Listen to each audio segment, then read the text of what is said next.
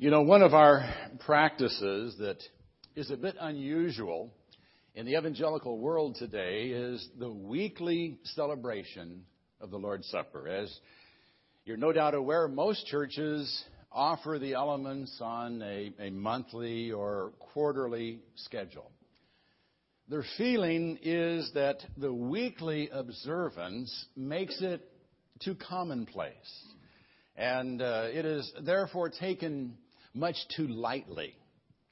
By making it less frequent, they hope to keep it something special.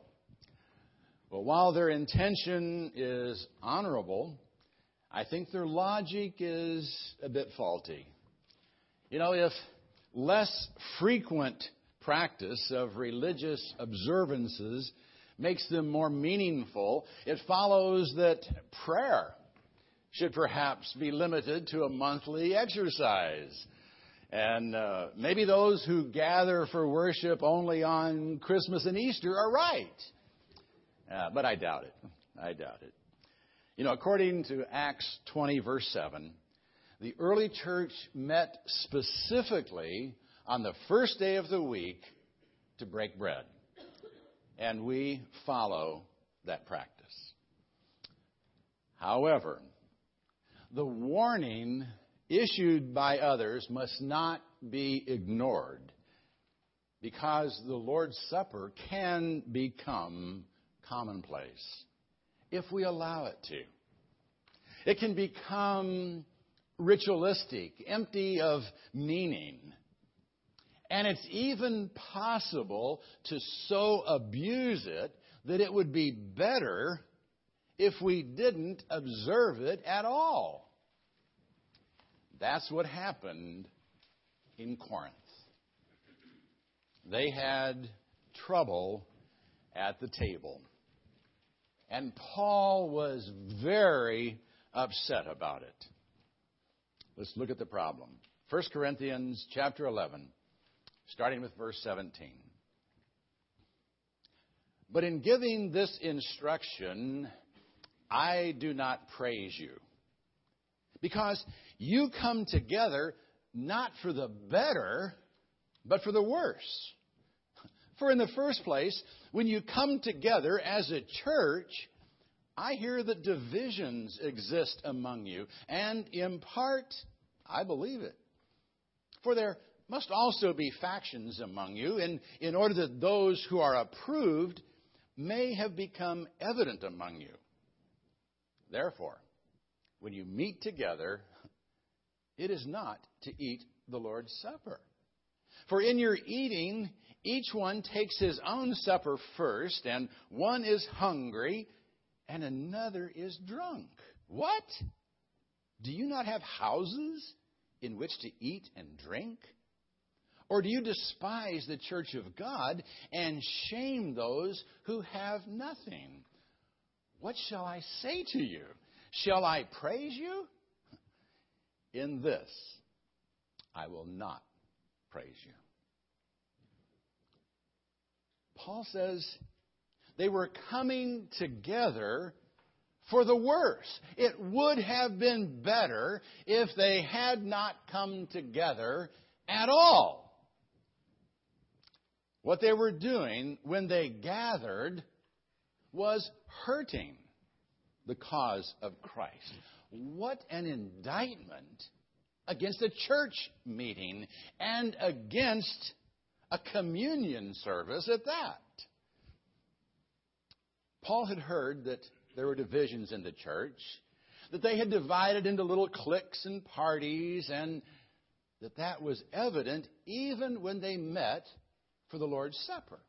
Now, he's already dealt with some of the divisions in the Corinthian church. And he even concedes here that some differences of opinion are necessary in the church. Some factions, the word actually means heresies, are necessary because they serve to reveal the truth. They challenge us to think and drive us back to the Scriptures. But the divisions that were evident in the Lord's Supper were appalling. He says they weren't even really gathering for the Lord's Supper. They had ulterior motives and purposes for gathering together. Some were just there for a good time to eat with their friends. And others were just looking for a meal. You see, the early church had combined the Lord's Supper with what they called a love feast, a type of potluck. Everyone brought something, and they all shared it in a common meal. And then they concluded with an observance of the Lord's Supper, just as Jesus had done with his disciples following the Passover meal. Now, this is for the most part a beautiful time of fellowship and a wonderful experience of unity and love. You know, there were people from all classes and standings in the church, from slaves to government officials, and the love feast gave opportunity for them to share with one another, to be one body on a very practical level. But in Corinth, something had gone haywire. The wealthy were arriving early and eating their meals all by themselves. And the slaves were coming in hungry, just looking for leftovers. And then, after some were drunk, having gorged themselves with food and wine, and while others were still hungry, they would celebrate the Lord's Supper. And it was shameful. Paul said, don't you have houses in which to eat and drink? If you're going to behave like that, just stay home. Just stay home. He said they were despising the church of God with their behavior. They were shaming the poor and making a mockery out of the Lord's Supper. Now, we don't have that kind of problem today. The love feast disappeared centuries ago, and we seldom have problems at potlucks. Yeah. Enough said. But you know, sometimes I do wonder about our attitude when we gather around the Lord's table. Do we take it too lightly? Is it just another part of our service, something we do because we're supposed to? Or is it truly a time of communion with our Lord? You know, what are you really thinking about? What's really on your mind when you take the cup to your lips? And even more importantly, when communing with your Lord, are you in a good relationship with everyone else in the room? Is there any jealousy, bitterness, or animosity in your heart? You know, in the Sermon on the Mount, Jesus said that anyone who was presenting an offering at the altar and remembered that his brother had something against him, he was to leave his offering at the altar, go and be reconciled to his brother, and then come back and present the offering. Now, Jesus wasn't talking about the Lord's Supper there. But I don't think it would be an inappropriate application of Jesus' teaching to apply this to gathering around the Lord's table. If you gather for worship and it's time for the Lord's Supper, and all you can think about is what someone did to you or what you did to them, or you're looking around, is he here? Is she here? I think Jesus' instruction would be just to get up and walk out. Resolve the problem, and then come and worship and celebrate.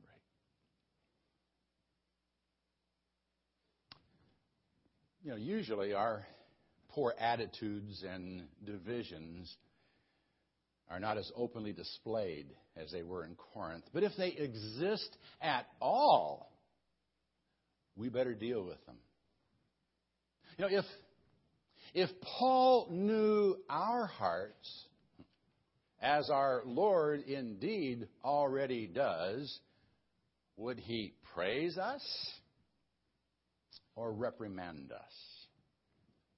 He couldn't praise the Corinthians.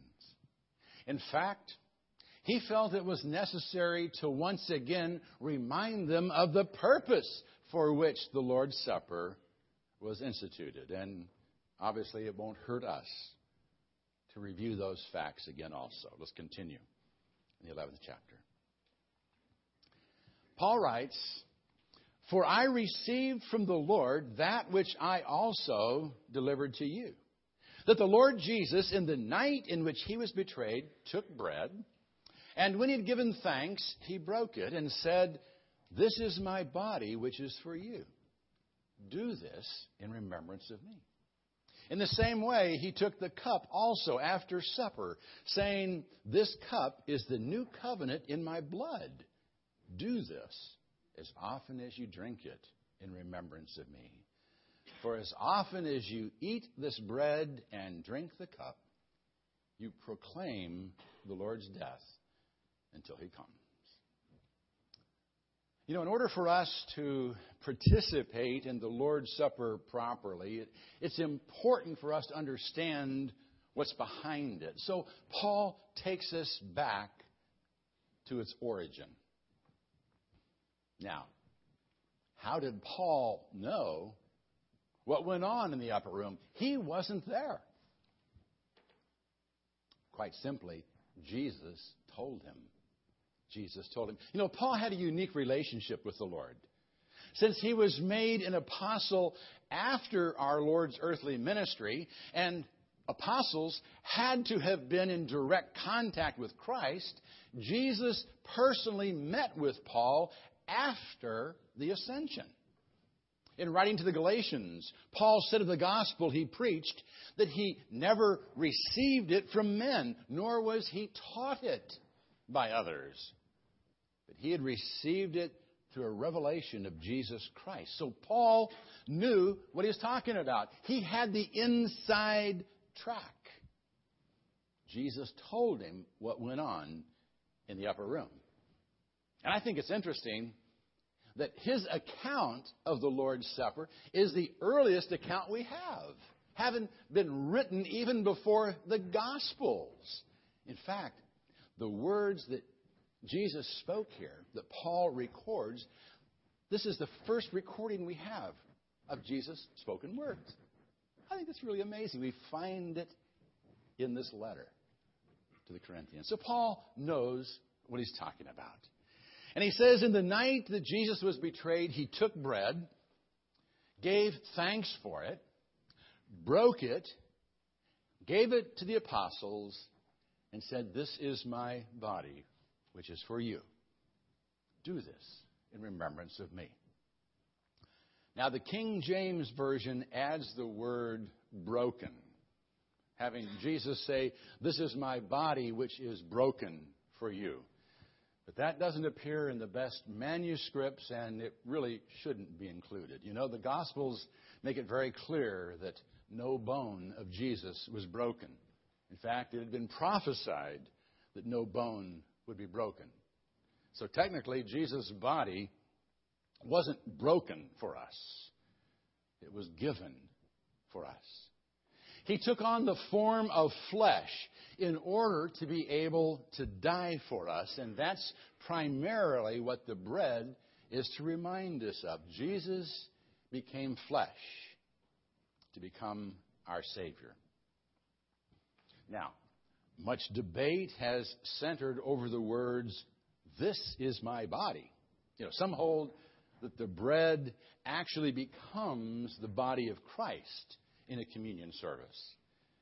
But obviously Jesus was there in the flesh when he held up the bread. And no one there would have assumed that the bread was actually his body. He was speaking symbolically, much as I would if I held up a picture of Marilyn and said, "This is my wife." You know, no one would assume that that little piece of cardboard is my wife. Okay? It's a picture of her. So the bread is a picture of Jesus' body, a symbol that is filled with meaning. For not only does the bread remind us of Jesus' body being offered as a ransom for our sin, it also reminds us that Jesus is the bread of life, that Jesus sustains us as well as gives us life with His body. So whenever we take the bread, we not only remember what He did for us, but also what He continues to do for us. It's a picture of our past, present, and future relationship with Him. It's beautiful.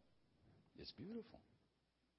And then Paul says, Jesus took the cup and said, "This cup is the new covenant in my blood. Do this as often as you drink it in remembrance of me." Now, obviously, the cup itself is not the covenant. It's a symbol of what it cost for the new covenant to be put into effect. It's a symbol of Jesus' blood. Jesus not only took on the form of flesh for us, He shed His blood for us. And the fruit of the vine represents that. Again, very appropriately so. For just as the cup has been bruised, crushed, and poured out, so was our Lord bruised at the hands of Roman soldiers, crushed under the weight of the cross. And so was His blood poured out for our sake. You know, every time we drink the fruit of the vine, we should think of what it costs our Lord to become our Savior. We should think of His blood, of His sacrificial death for us, and His death for all mankind. After all, when we partake, Paul says we are proclaiming the gospel. We are, in a very graphic way, telling others of the death of Jesus and what He means to us and what He did for them. So by all means, let's be sure we do not despise His sacrifice by partaking in a disrespectful or irreverent manner. Let's be careful how we partake. And to make sure that we do that, Paul outlines a procedure for us to follow. Verse 27.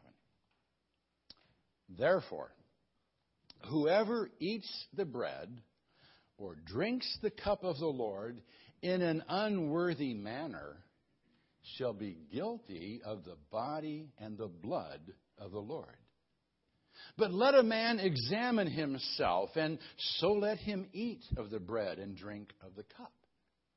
For he who eats and drinks judgment to himself if he does not judge the body rightly. For this reason, many among you are weak and sick, and a number sleep. But if we judged ourselves rightly, we should not be judged. But when we are judged, we are disciplined by the Lord in order that we may not be condemned along with the world. So then, my brethren, when you come together to eat, wait for one another. If anyone is hungry, let him eat at home, so that you may not come together for judgment. And the remaining matters I shall arrange when I come. Now, this passage has a very stern warning for us. But it shouldn't scare us out of partaking, as I know it has for some. You know, Paul speaks of eating the bread and drinking the cup in an unworthy manner. Now, again, the King James confuses us here. It says unworthily. That has led some to worry about whether they are worthy to partake or not. Well, in no uncertain terms, no one is worthy to partake. It's only because of His grace that we can even approach Him. So don't worry about being worthy or not. You're not. Okay? Just be sure you partake in a worthy manner, with proper respect and recognition of what it cost our Lord for you to be able to partake. Now, this is serious. Because partaking, Paul says, in an unworthy manner makes you guilty of profaning the body and blood of our Lord. You know, we are really offended when someone uses the Lord's name in a way that we feel is profane. How much more serious to profane the body and blood of Christ? Because we're off somewhere else. And we're not here, rightly discerning what's going on. You know, it's pretty scary. We don't want to profane the body and blood of Christ. And quite frankly, that is why it's important that children not partake of the Lord's Supper until they're old enough to understand what Jesus did for them on the cross. And to understand the significance of the Lord's Supper.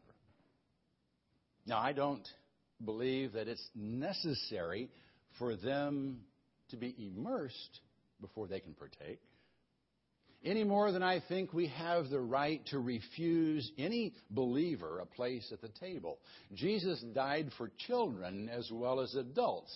And if they want to remember in the Lord's Supper what Christ did for them, even before they've reached the age of accountability, I think they ought to be allowed to do so.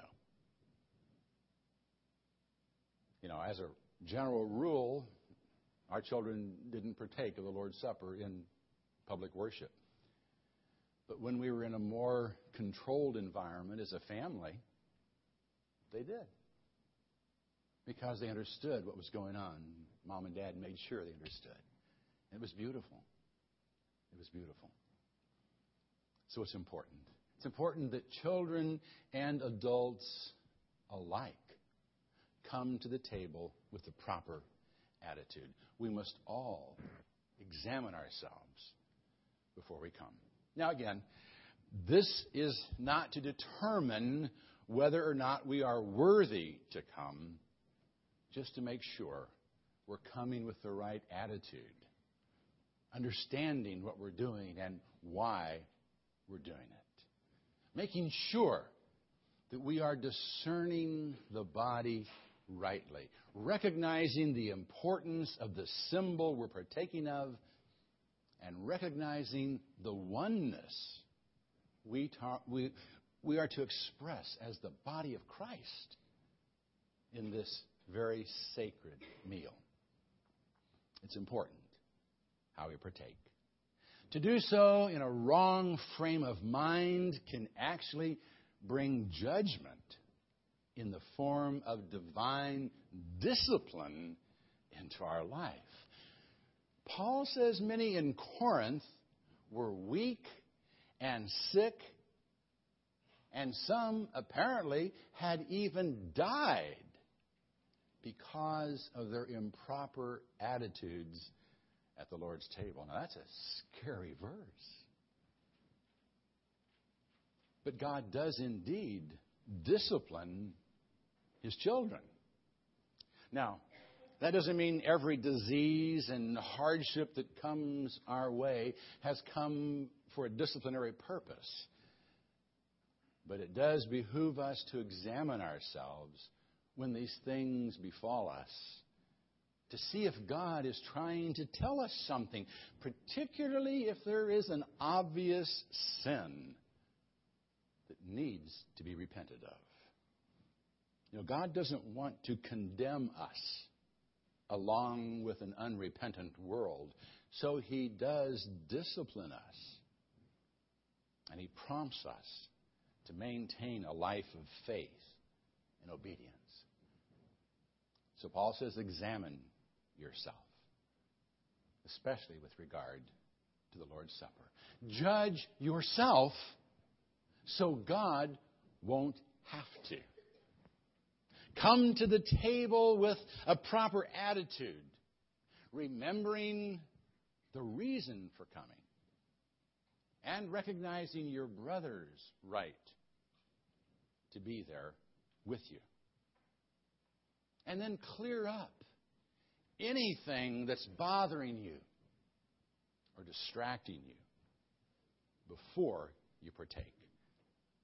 Examine yourself and resolve any issues that might exist between you and God and between you and man. Confess your sin, make amends, reaffirm your faith in Christ, and then come before Him with humility and gratitude.